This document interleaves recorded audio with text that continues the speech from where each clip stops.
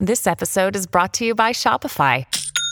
Forget the frustration of picking commerce platforms when you switch your business to Shopify, the global commerce platform that supercharges your selling wherever you sell. With Shopify, you'll harness the same intuitive features, trusted apps, and powerful analytics used by the world's leading brands. Sign up today for your $1 per month trial period at shopify.com/tech, all lowercase. That's shopify.com/tech.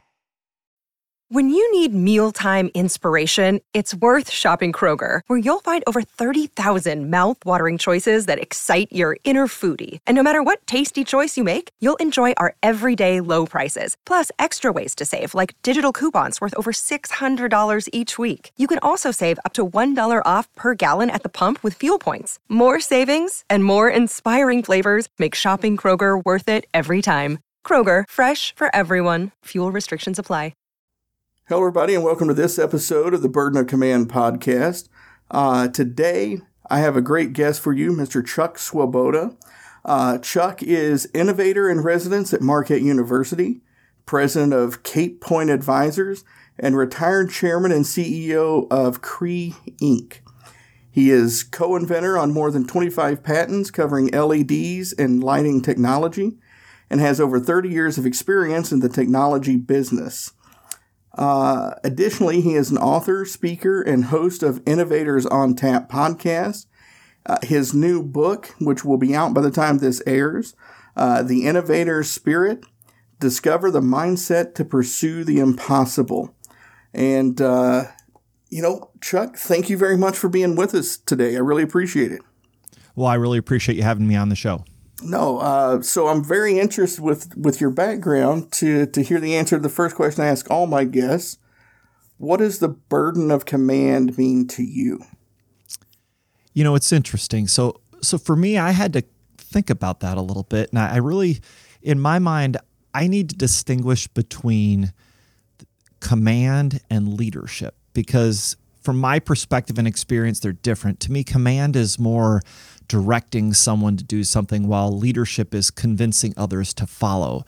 And my guess is there's probably a burden that could come with either of them. But, you know, my experience running Cree was really around leadership, because in our business, most people didn't take orders very well. And in fact, if you tried to tell them what to do, they were more likely to do the opposite. So, but either way, I'm not sure that I ever considered leading my team or leading the company a burden. I know I felt an incredible accountability to the various stakeholders, whether those be the shareholders or the board or the management team or the employees.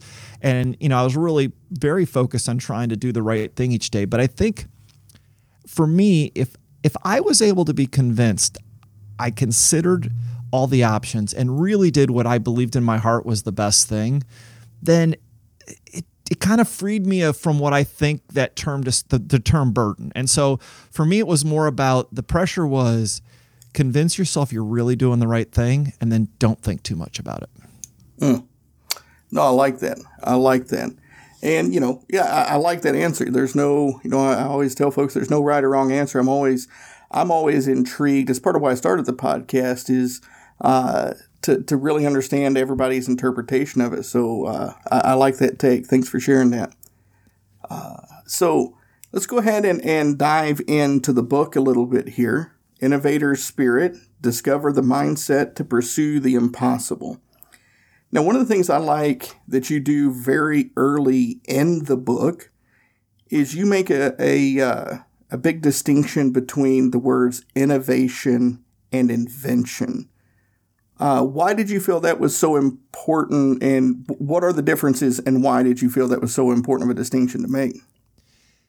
Yeah, so, one of the things as I started to put the book together, and I was trying to figure out how am I going to explain, what we did around innovation over all these years. And, as a little bit of background, when someone asked me to explain it, I never had thought about it the whole time we were building Cree and running it, right? It was something we did. It's not something we talked about. So as I started to think about innovation, I realized that the term gets used so often.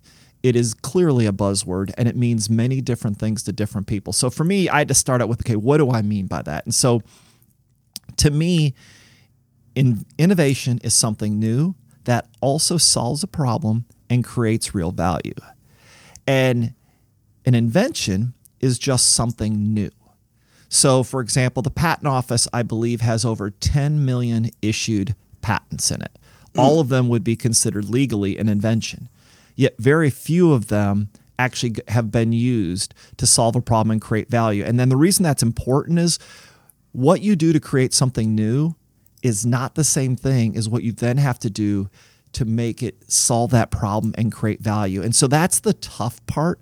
And that's why there was so much emphasis in the book about what I'm trying to do, because it doesn't mean invention isn't important. It's oftentimes a part of the innovation process, but a lot of people stop there. And so much of what we did at Cree and what I did in my career was figuring out, how do you make it matter to somebody? Because to me, those are what the great innovations are. If someone is not just did something new, but they made them matter. And so getting into the mindset of what it takes to do that is really was the genesis of what I was trying to do in the book, and help other people hopefully be able to do it for themselves.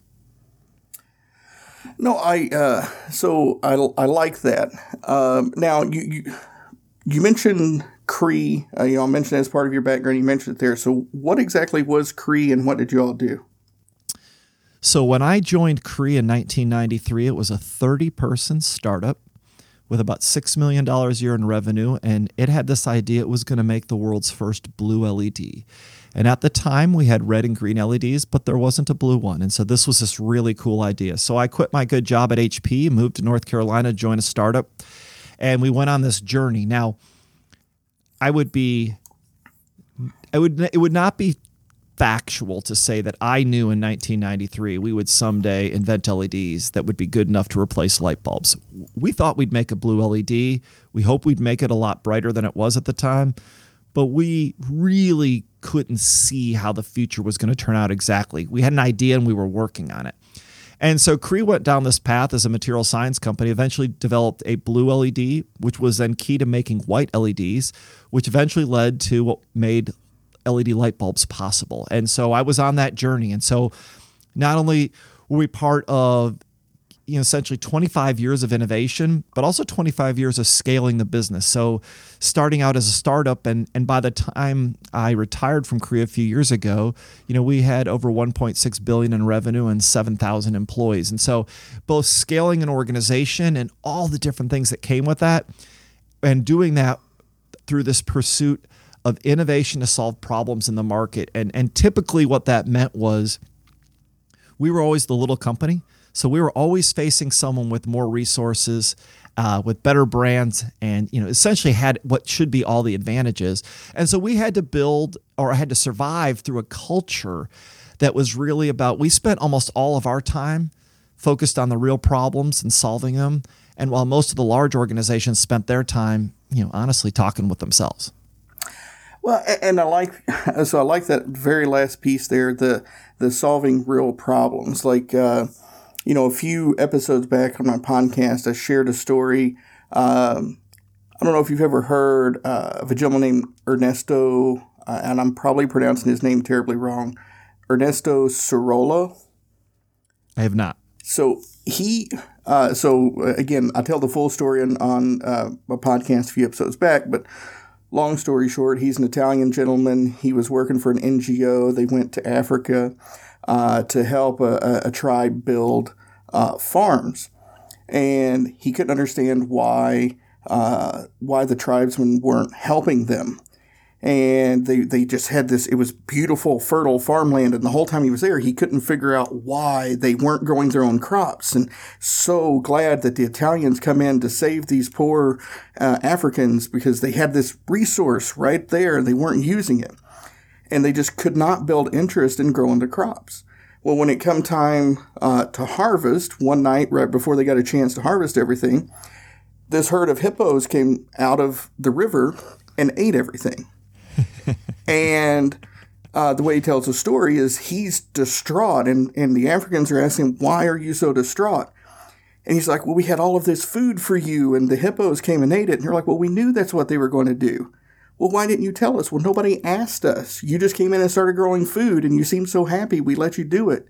We thought you just wanted to feed the hippos. And so the moral of the story he shares there is they never stopped to ask the villagers what the problem was. The villagers knew that they could grow the crops there, but they also knew that the hippos would come eat everything. So they were solving a problem that they were solving the wrong problem, I guess is the point. So how can innovators get around that? Well, I think it's a great story to, one of the biggest issues that I saw in innovation. And look, I'm an engineer by training. And what most people think about innovation is they get this great new idea. We've got this thing and it's going to just do wonderful things we couldn't expect before. To engineers or most people, they get excited about the newness of it, right? What is this new feature that it adds?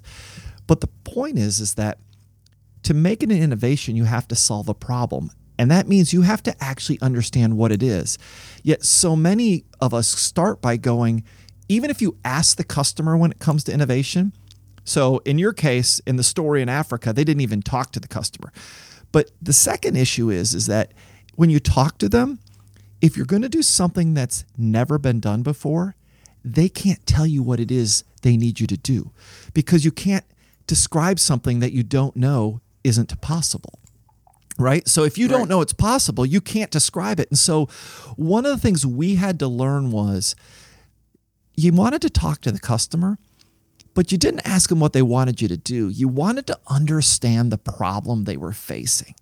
And if you could relate to it that way, and it's the same idea around these features and benefits, it's not, the LED light bulb was this really amazing device. When we first developed it, we knew we had something that used a fraction of the energy and lasted more than 10 times longer than a regular light bulb. And nobody cared because no one was trying to save energy with their light bulbs and they weren't all that worried about the fact that they burned out every so often. It wasn't until we figured out that what we actually were doing was saving them money. And people care a lot about saving money. Right. And it was when we realized that was the problem we needed to solve. We didn't even have to change the product. We just had to change how we positioned it in the market, in their minds, and what we focused on to get them interested. And so I think there's really two pieces to this what we're talking about here, which is, one, you can't ask them, but you can listen. And if you ask the right questions, you can find problems. And then second is, when you come up with your solution, you have to position it around their problem, not your idea. And in often cases, companies get stuck on one or the other. And so, one of the comments that we used to say is, there's a lot of companies that did really badly by doing what their customers told them to do. Because their customer will almost always tell you to make what they have better. But innovation is typically not something they have right now. And so they're going to, by definition, almost tell you to never work on something that's the really big idea. It's because they can't. Right. Yeah, well, I mean, I like that because you kind of point that out also kind of early on is a lot of people consider Apple today as innovators, but they really haven't innovated a whole lot since the iPhone, right? Yeah, what I give them credit for, the iPhone's probably the last big thing they did. And people say, what do you mean? And don't get me wrong, Apple is, they're a very successful company and they continue to come out with lots of new features. But if you look at their sales growth over the last couple of years, it's slowed. And I would argue that it's slowed not because they don't have more new products that are interesting and things you might, with features that are, potentially intriguing, but they don't solve any real problems. And so what's happened is that they're not pushing those limits of innovation. It's not something you have to have anymore. It's kind of a nice to have. And so you want to make that distinction. And again, Apple's still very successful in terms of making profits, but I don't think they're innovative. And honestly, I would make the same argument. I think Google, for a different reason, is also struggling with that, which is, Google has one of the most well-funded, or Alphabet now, one of the most well-funded R&D centers in the world. They're working on all kinds of amazing technology. Mm-hmm. But yet none of it ever really comes to market. Google is primarily a company that is in the business of selling ads for search. That's really what drives their business. And I would argue that if the teams at Google that were doing these R&D projects, if they believed that they were going to be fired if they weren't successful, these things like the driverless car or their attempt to make a competitor to Facebook, I believe those would have been successful projects under a different set of circumstances. Because if you take away this necessity of innovation, that if you don't get there, we might all lose our jobs or go out of business, you take away one of the key things that drives focus and pushes people to achieve these really difficult things. And in fact, I would point to Google Ventures, which is a very successful venture capital enterprise. They fund other companies. And I think if you look at the stats, you'll see that there's far more innovations that have come from companies funded by Google Ventures, which are teams that if they don't figure it out, go out of business, than from Google itself. Well, I mean, that's a very interesting point because, and I've shared a couple of NASA stories on my podcast before, but Gene Kranz, has said a few times that he believes that one of the worst things that ever happened to NASA was also one of the best things, which was landing on the moon. He said as soon as we landed on the moon, we started getting funding cut and we started getting missions canceled and things like that. So it's kind of the same thing that I'm hearing here is in this case, we innovated. During the space race, we threw everything we needed to get to the moon. But once we won, we kind of took our foot off the pedal, so to speak. If we'd have kept going, if we'd kept the pedal down, what could we have accomplished since landing on the moon? And so is that a thing that a lot of companies run into is they get successful and they, quote, have won and they get complacent? Success is a horrible deterrent to innovation. So what happens is that if you just think about how we're wired as people, when you're in second place or third place and you're trying to get to first, it's really easy to be motivated. You know you have to do something better to get there. But once you have success and you've done it, then what's going to cause you to go that extra mile to push yourself to, whether it be resources or time or focus, to really make it happen?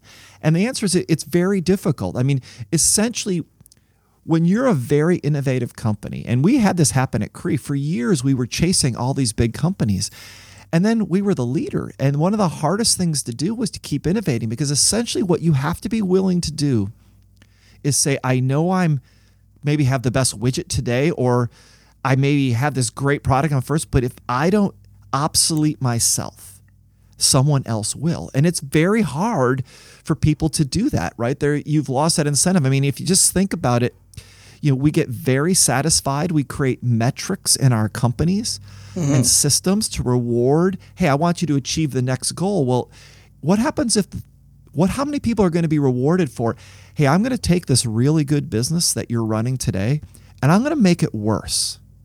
I'm actually going to take all the resources, instead of making more money over the next 2 years, I'm going to invest in this other thing that might not work. And if it does, it's going to make the current business worse.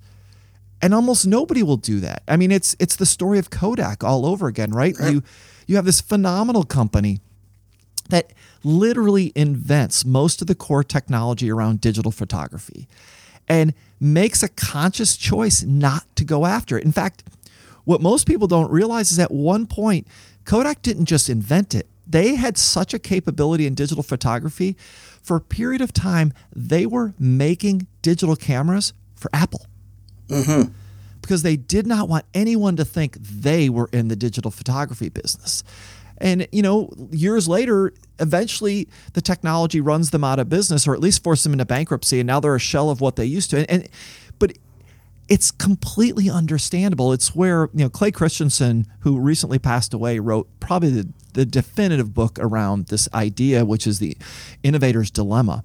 And his premise is why do really well-managed companies invariably not be able to change? And it's because what we do to manage, the things that make you a very good manager fundamentally get in the way of the behaviors that you need for innovation. I like that. I like that. And it reminds me of, I'm trying to remember the author. Simon Sinek has a book out now called The Infinite Game, but he wasn't the first one to write about it. And I'm having a blank on the author's name. But have you ever heard the concepts finite and infinite games? I've heard the terms, but I have not read the book that you're describing. So, long story short is, and it's essentially what you just described, but most companies fail because they're playing the wrong game. If you're playing a finite game, you have a very clear set of rules. You have very clear metrics for what it means to win, and the purpose is to play within those rules and have a winner. Is why you see a lot of commercials today where, I'm the number one rated SUV in my class that begins with a J, right? Because that gives them a metric to achieve, right?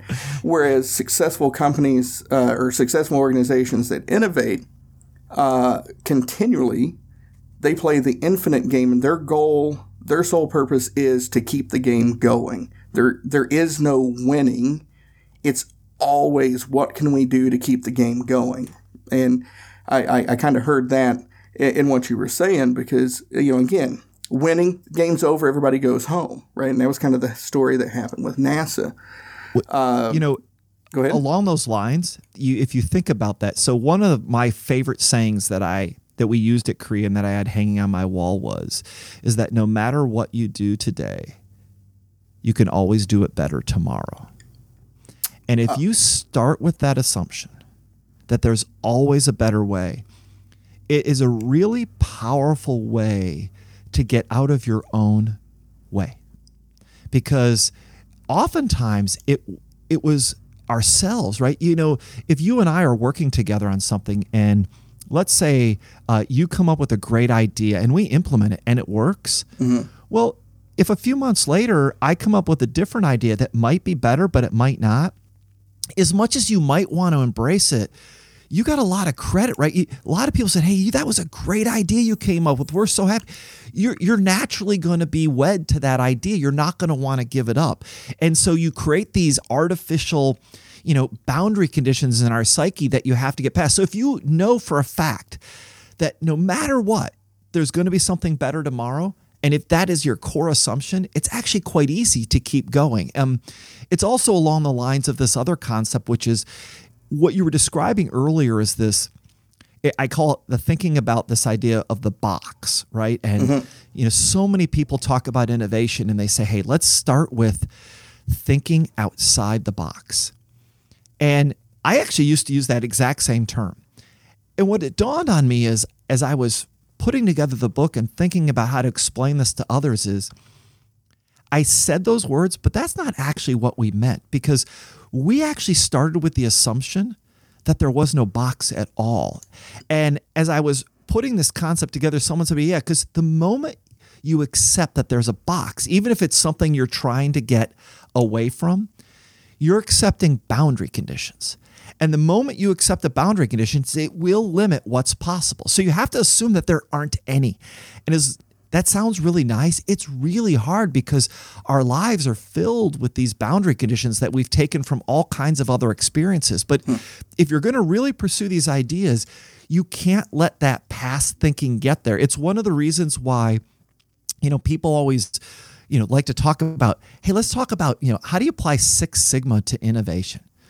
You would never apply Six Sigma to innovation. Six Sigma is an incredibly useful and powerful tool. What it does is it takes a distribution and it eliminates the variability, so you can do the same thing almost perfectly every time. But innovation, by definition, isn't in the distribution. It's somewhere else. You cannot use Six Sigma to refine something to get an innovation. It will get you improvements all day long.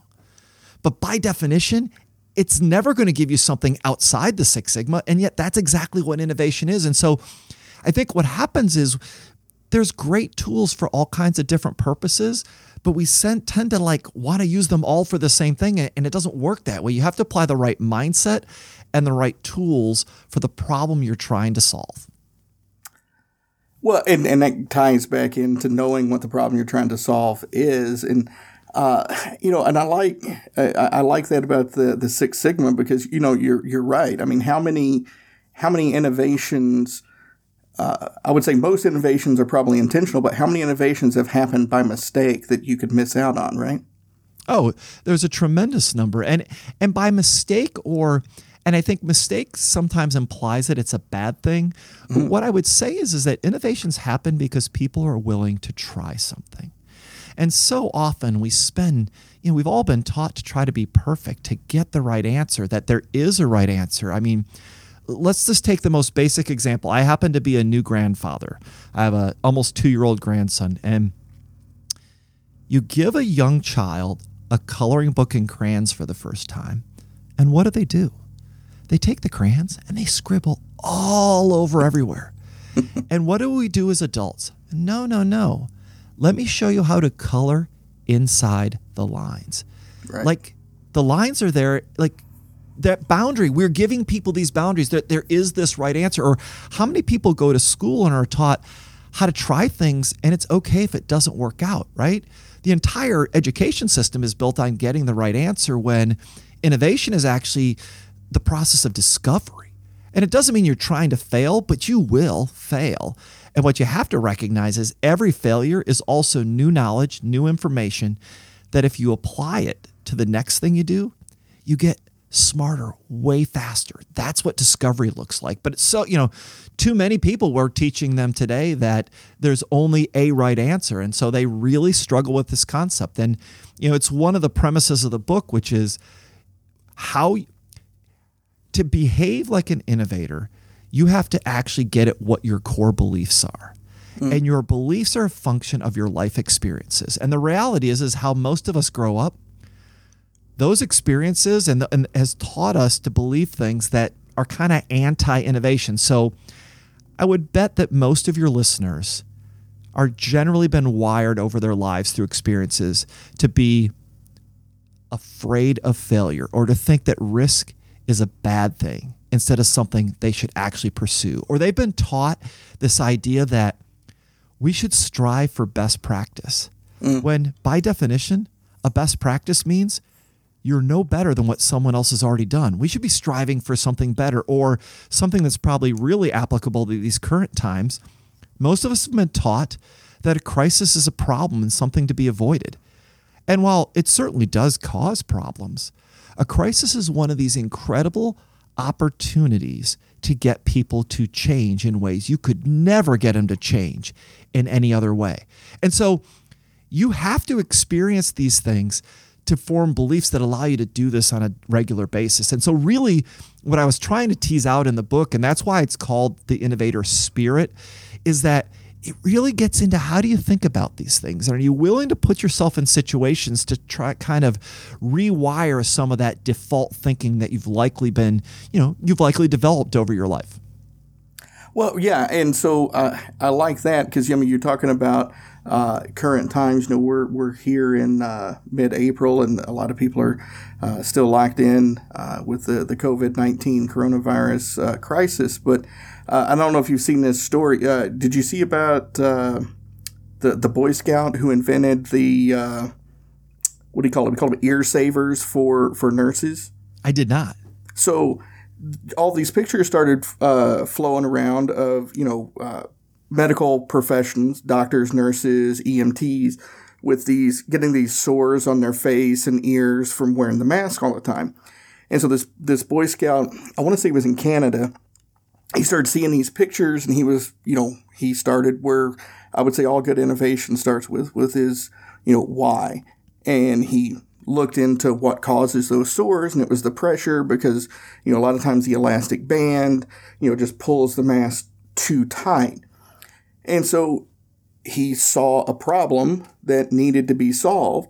And so he gets on his 3D printer, and he makes this. I mean, it is kind of like the truest definition of a widget. It's a 3D printed plastic strip with these different hooks on it so that they can wear behind their head and adjust the mask so it's not putting so much pressure on their face. And he's just 3D printing these for first responders, and he's not making any money off of it. He shared the file. So all these people with 3D printers now are printing these things off to donate to their hospitals. Well, yeah. And I think that's, so one of the things that's kind of by happenstance, I finished the book almost a year ago now. And so it's a relatively long process to, get it final edited and get it ready to go into publication. And so, I couldn't have imagined that we'd be facing the coronavirus pandemic at this point in time. But I sat on the board at Marquette as a board of the trustees for 12 years, and now I serve in a different role as innovator in residence. But one of the things we talked about for probably close to a decade was, how do we get more online education as part of traditional higher ed? And sure, it's been growing, but up until, a few months ago, it was still a relatively small percentage of what most college students' experience was. And frankly, it doesn't just apply to college, it applies across the board. But if you and I were sitting in a room in February and we sat down with just about any university and the leadership and the faculty and said, look, we need to really get serious about going online, virtual classroom. Let's go as fast as possible. What could we do? I would bet you get an answer something along the lines of, if we put everyone on this and we're willing to sacrifice our current programs and the quality of that, we might be able to do it in 3 to 5 years. Mm-hmm.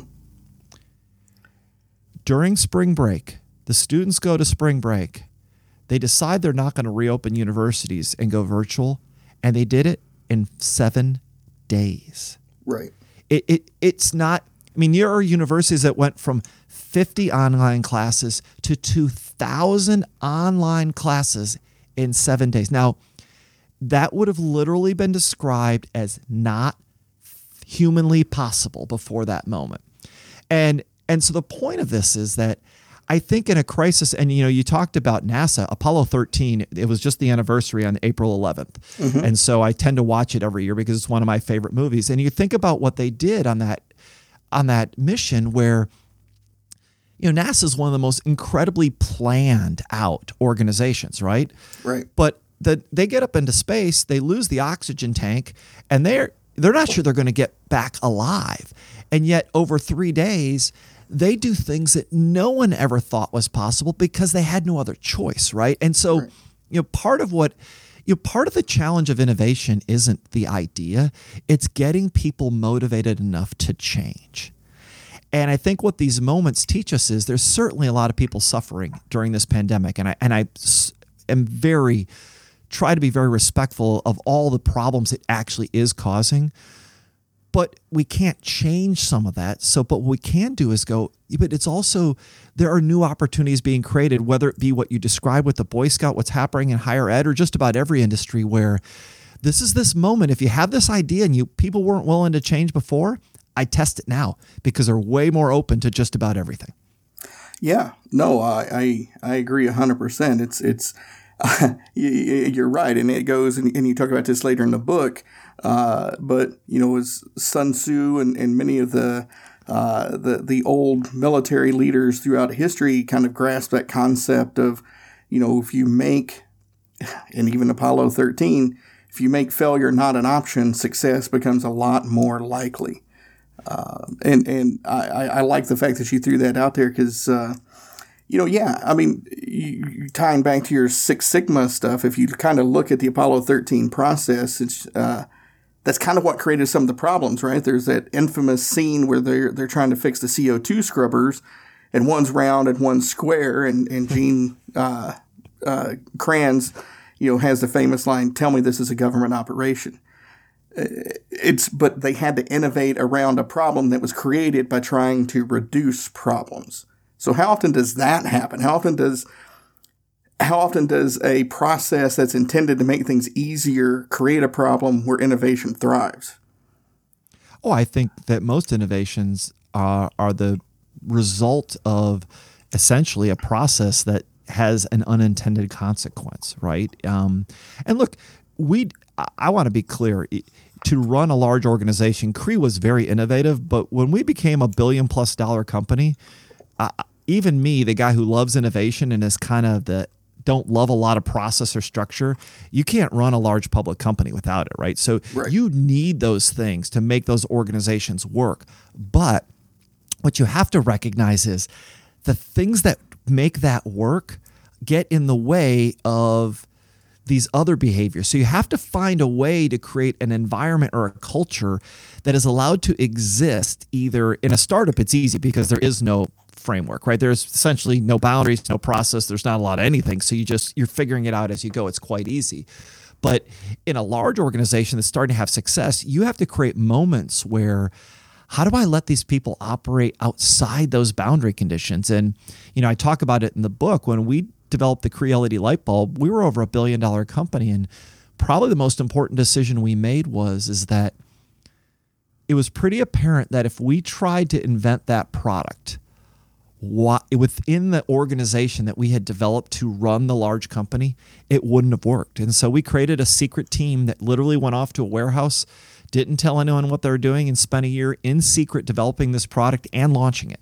So the day the Cree LED light bulb was released to the market with a national TV campaign, there were probably 30 or 40 employees in the whole company that even knew we were working on it. Because we had to give them a fundamentally different environment, both to keep the system from slowing them down, but also they needed to live in a world where they were operating without that backup plan mentality, right? I get why people want contingencies and backup plans, but when it comes to innovation, they have negative value. Well, yeah, no, I mean, and that makes total sense, and it makes me wonder. Is that where the role of leadership in the innovation process really comes in? Because we've already kind of talked about Apple a little bit, and a lot of people would kind of point to the death of Steve Jobs as kind of a downturn for the company and innovation, because he was famous for challenging people to fail. And find ways to make things happen during the failure process. Whereas it seemed like when Tim Cook took over, he was more about success, success, success. So how big of a role does leadership really play in driving innovation in the future of an organization? It's the single most important aspect. In fact, I make a distinction in the book that most of what we do each day, all of us, in our personal lives, at work or wherever, is what I call management. And I make the distinction that management is, following rules or processes to get predictable outcomes. It's necessary and really important. But leadership is getting people to do something that might not be possible and convincing them to do it, keep going, even when they have some failure along the way. And so what I would say is and using Apple as the example is Steve Jobs was was known as not a very good manager. In fact, there was lots of things about how he did things that bothered people. Mm-hmm. But there's no doubt he had a sense for the market and the future and the ability to get enough people to buy into his idea and to take on problems that they might not otherwise do. In fact, I had a chance to interview one of his employees who helped develop both iPhoto and iMovie. And when he talks about how these were done, they literally were almost like skunkworks projects, even within Apple, because there was a big team working on it, but it was the small teams that Steve said, I don't care what those guys are doing. I want you to prove they're wrong and go show them it can be done, where they went and made it happen. So leadership is critical. And I think, and it's at all levels, right? So often I get to meet people who say, hey, we want to do this really innovative thing. And let's say they're in the middle or the lower level of an organization.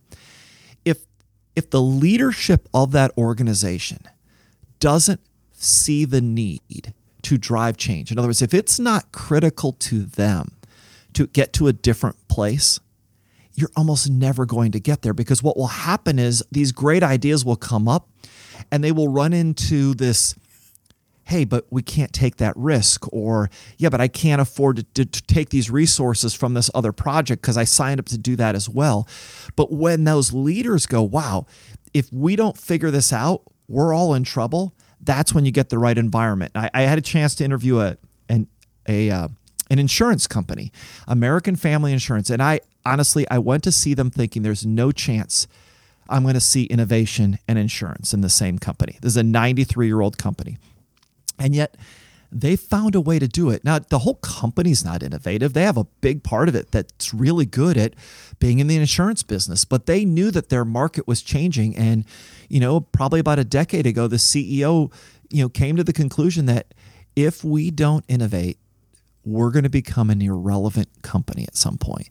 And so he created an environment to start these other activities around innovation that essentially run almost in parallel.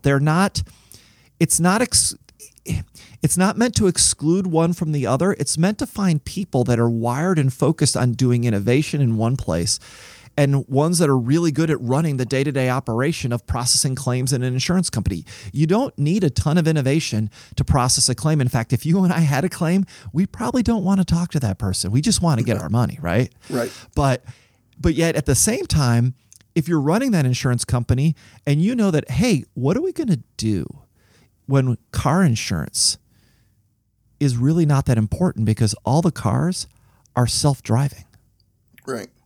Wow, well, that's a really different business model.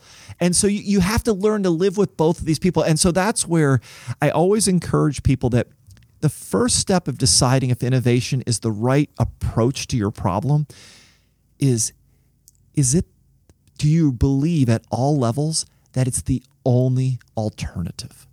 Because if you think there's multiple ways to get there, one's to be innovative, one's to make some improvements, I'll bet you that 99% of the time, the improvement's going to win out every time, because the innovation is going to get painful and hard, and someone's going to go, why are we doing that? Because this is good enough.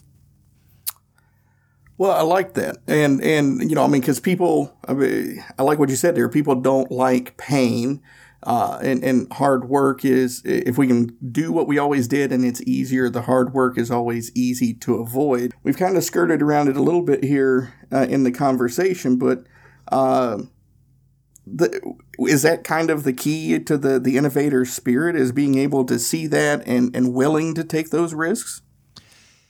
Yeah, look, the innovator spirit is really about taking risk is one of them, being unafraid of failure, embracing ideas like the brutal truth, which means that you culturally in the organization, you've got to be prepared to say exactly what's going on and get rid of all the cultural niceties that tend to get in our way. Because I got to tell you, innovation is hard. If you're not working on the facts, you got almost no chance to get there. And so you have to learn that perfection is not the goal, right? You have to be willing to take ideas that are partially figured out and test them in the market.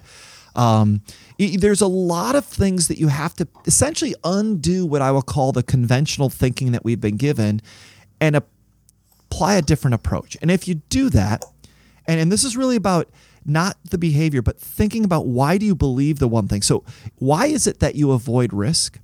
So how would you convince yourself that it's okay? Or why is it that you're afraid of failure? And what I always tell people is, take a chance on something that you know you're going to fail at.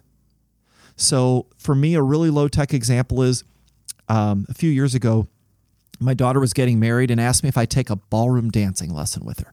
I got to tell you, I am not much of a dancer, and that is the last thing I wanted to do. But it's my daughter's wedding, and my wife kind of looks at me like, you can't say no to this. So I go. And after I get done with it, I realize, you know what? Yeah, I was afraid of embarrassing myself and all these things, but once I did it, it really wasn't all that bad.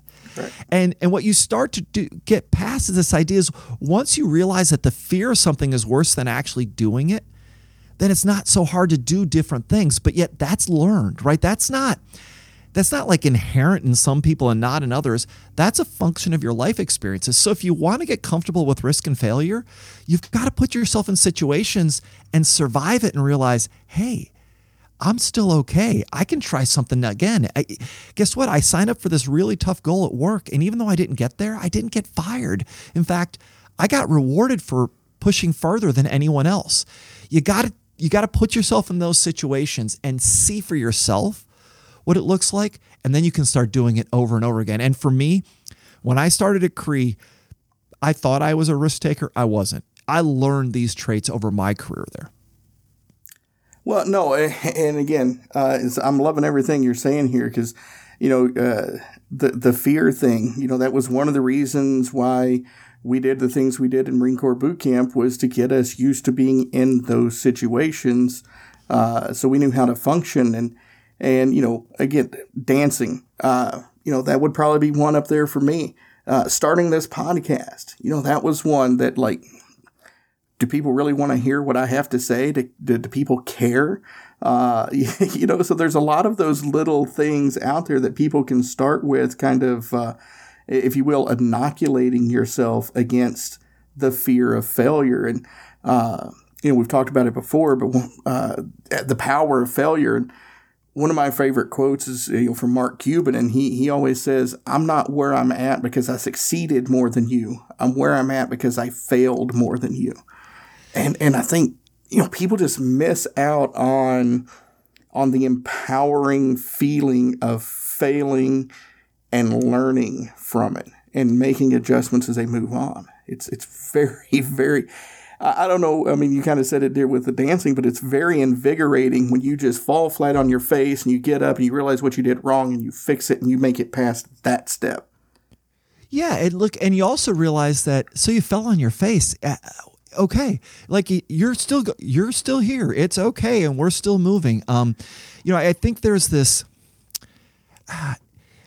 so much about letting yourself experience it. It is truly gets as simple as, if you survive it and get to the other side, it starts to become, you just have a different experience. As I got a chance to, talk to lots of other innovators, one of the questions I like to ask them always is, what's their biggest failure? And what I noticed is that they almost always give me kind of a two-part answer. It's, where do I start? So the list is so long. It's like, which one do you want to talk about? I can go on forever. But then they also end up in a place that's quite interesting. They usually end up really describing it as, yeah, I failed, but to me, I didn't really think of it as a failure. I thought of it as something I learned. Mm-hmm. And, failure leads to learning, and learning leads to innovation. And so you've got to be prepared to, and don't get me wrong, I am not a guy who goes out there saying, I don't go out to try to fail, right? This idea that the goal is not to fail, you're trying to succeed.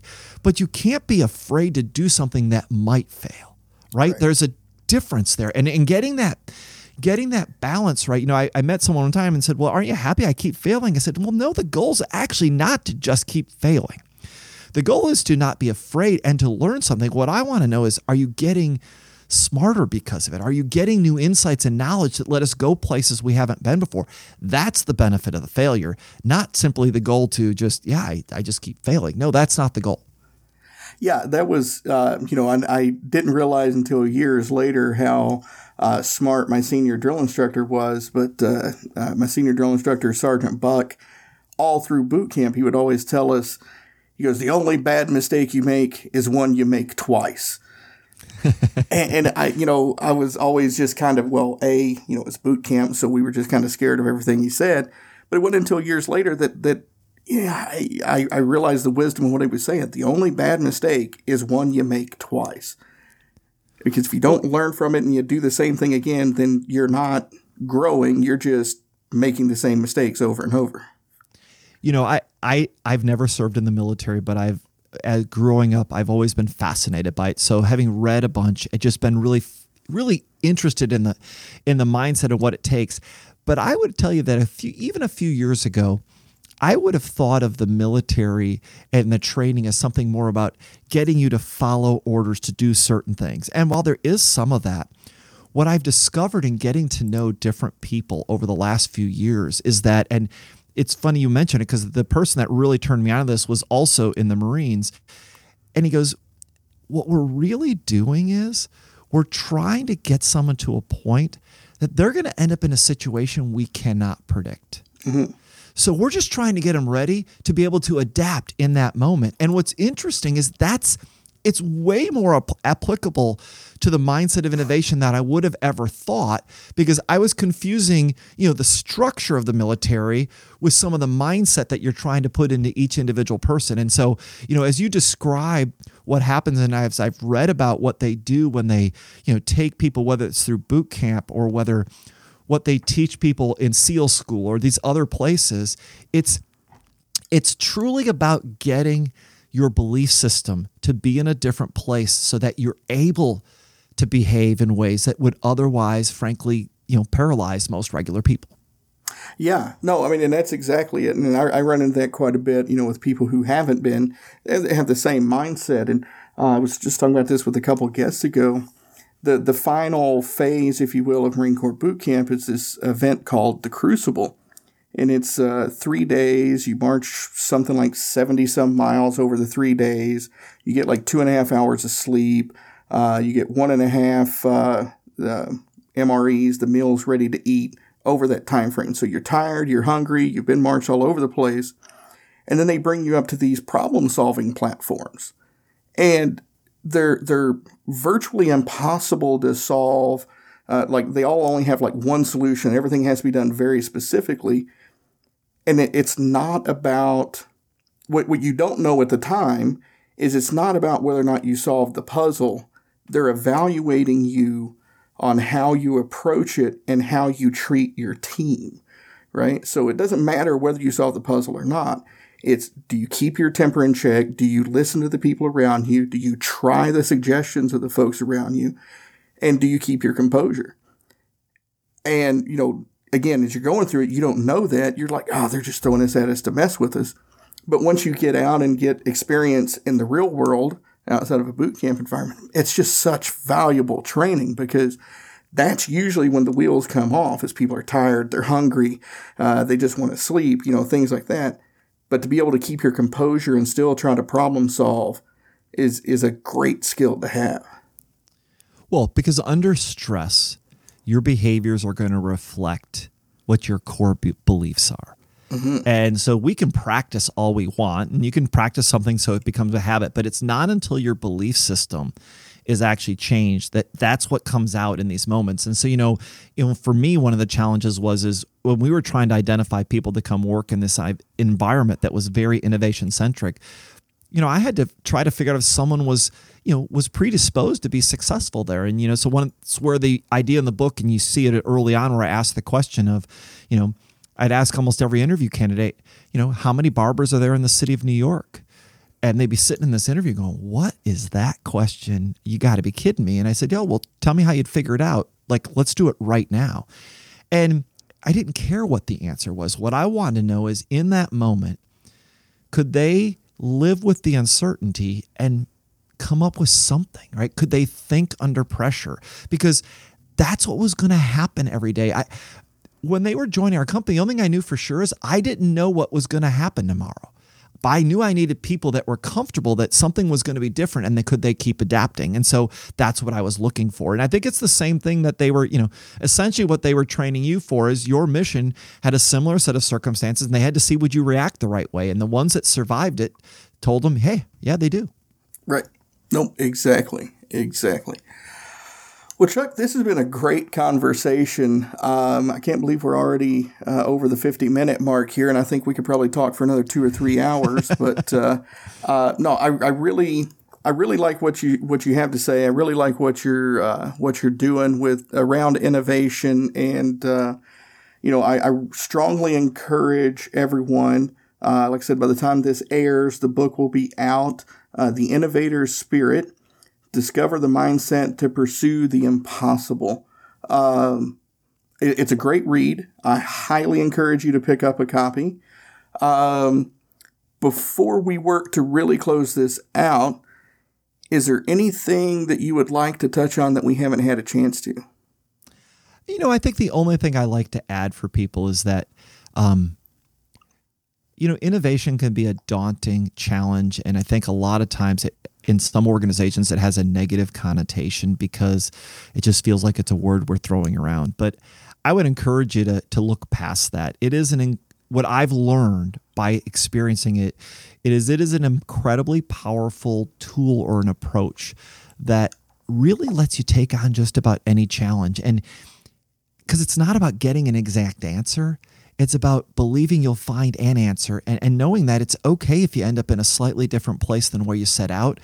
It's the willingness to keep going. And it's just, and especially in these times, it's a really encouraging mindset that when I wrote the book, I wrote it about helping people innovate. But what I found is the mindset applies in moments like this more than I ever thought. And so I just hope people take a few moments to take a moment for themselves and think about that, because it certainly makes getting up each day at uncertain times a little bit easier.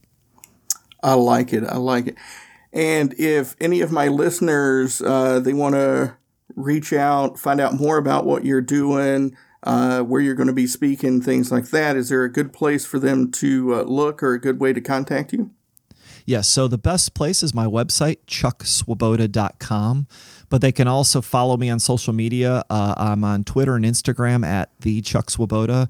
I'm also pretty active on LinkedIn, and in addition, I have my podcast, and I'm writing a weekly column or article for Forbes that they might be interested in. So look, feel free to reach out. One of the things I would point out is innovation, there's not an end point. It's a journey, and it doesn't end. So I am sure that some of my ideas, someone's got a better one. I love to hear them. I'm learning every day. And so the point of this is to keep learning. So if you heard something I said you don't like or disagree with or want to debate it, reach out to me in any one of those ways. I'd love to have that conversation with you. Nope, I like that. So again, the name of his podcast is Innovators on Tap. I will make sure that I get links to the website, social media, and to your podcast in the show notes for this podcast. So make it nice and easy for the listeners to reach out to you. Chuck, again, thank you for your time. I really appreciate you being with us today. Well, it's been a great pleasure, and thank you so much for having me. My pleasure as well. And listeners, thank you for spending pretty close to the last hour or so with Chuck and I. If you have any comments, questions, or concerns for me, you know to reach out to burden.command@gmail.com. Really appreciate you subscribing, rating, and reviewing the show and helping us grow on the various platforms. Greatly appreciate that. And with that, I look forward to speaking with you again in the next episode. Have you ever wondered what actually happens in Congress every day? Stay informed on Capitol Hill's daily happenings with a concise, factual summary of the Senate and House of Representatives' activities from the previous session, free from bias, on the Congressional Record Daily Digest podcast. Subscribe on your favorite podcast platform and discover the process from the heart of U.S. politics. The Congressional Record Daily Digest, an Electricast production. Electricast. Hey there, I'm DC. I host the Rock Podcast, Back to the Arena, The Interviews. It's about a 30-minute podcast where I talk one-on-one with a band who has released new music. You can find us on all the best podcast sites like Spotify, Apple, Google, iHeartRadio, and more. If you're a rock fan like me, subscribe today to Back to the Arena, The Interviews. Electricast.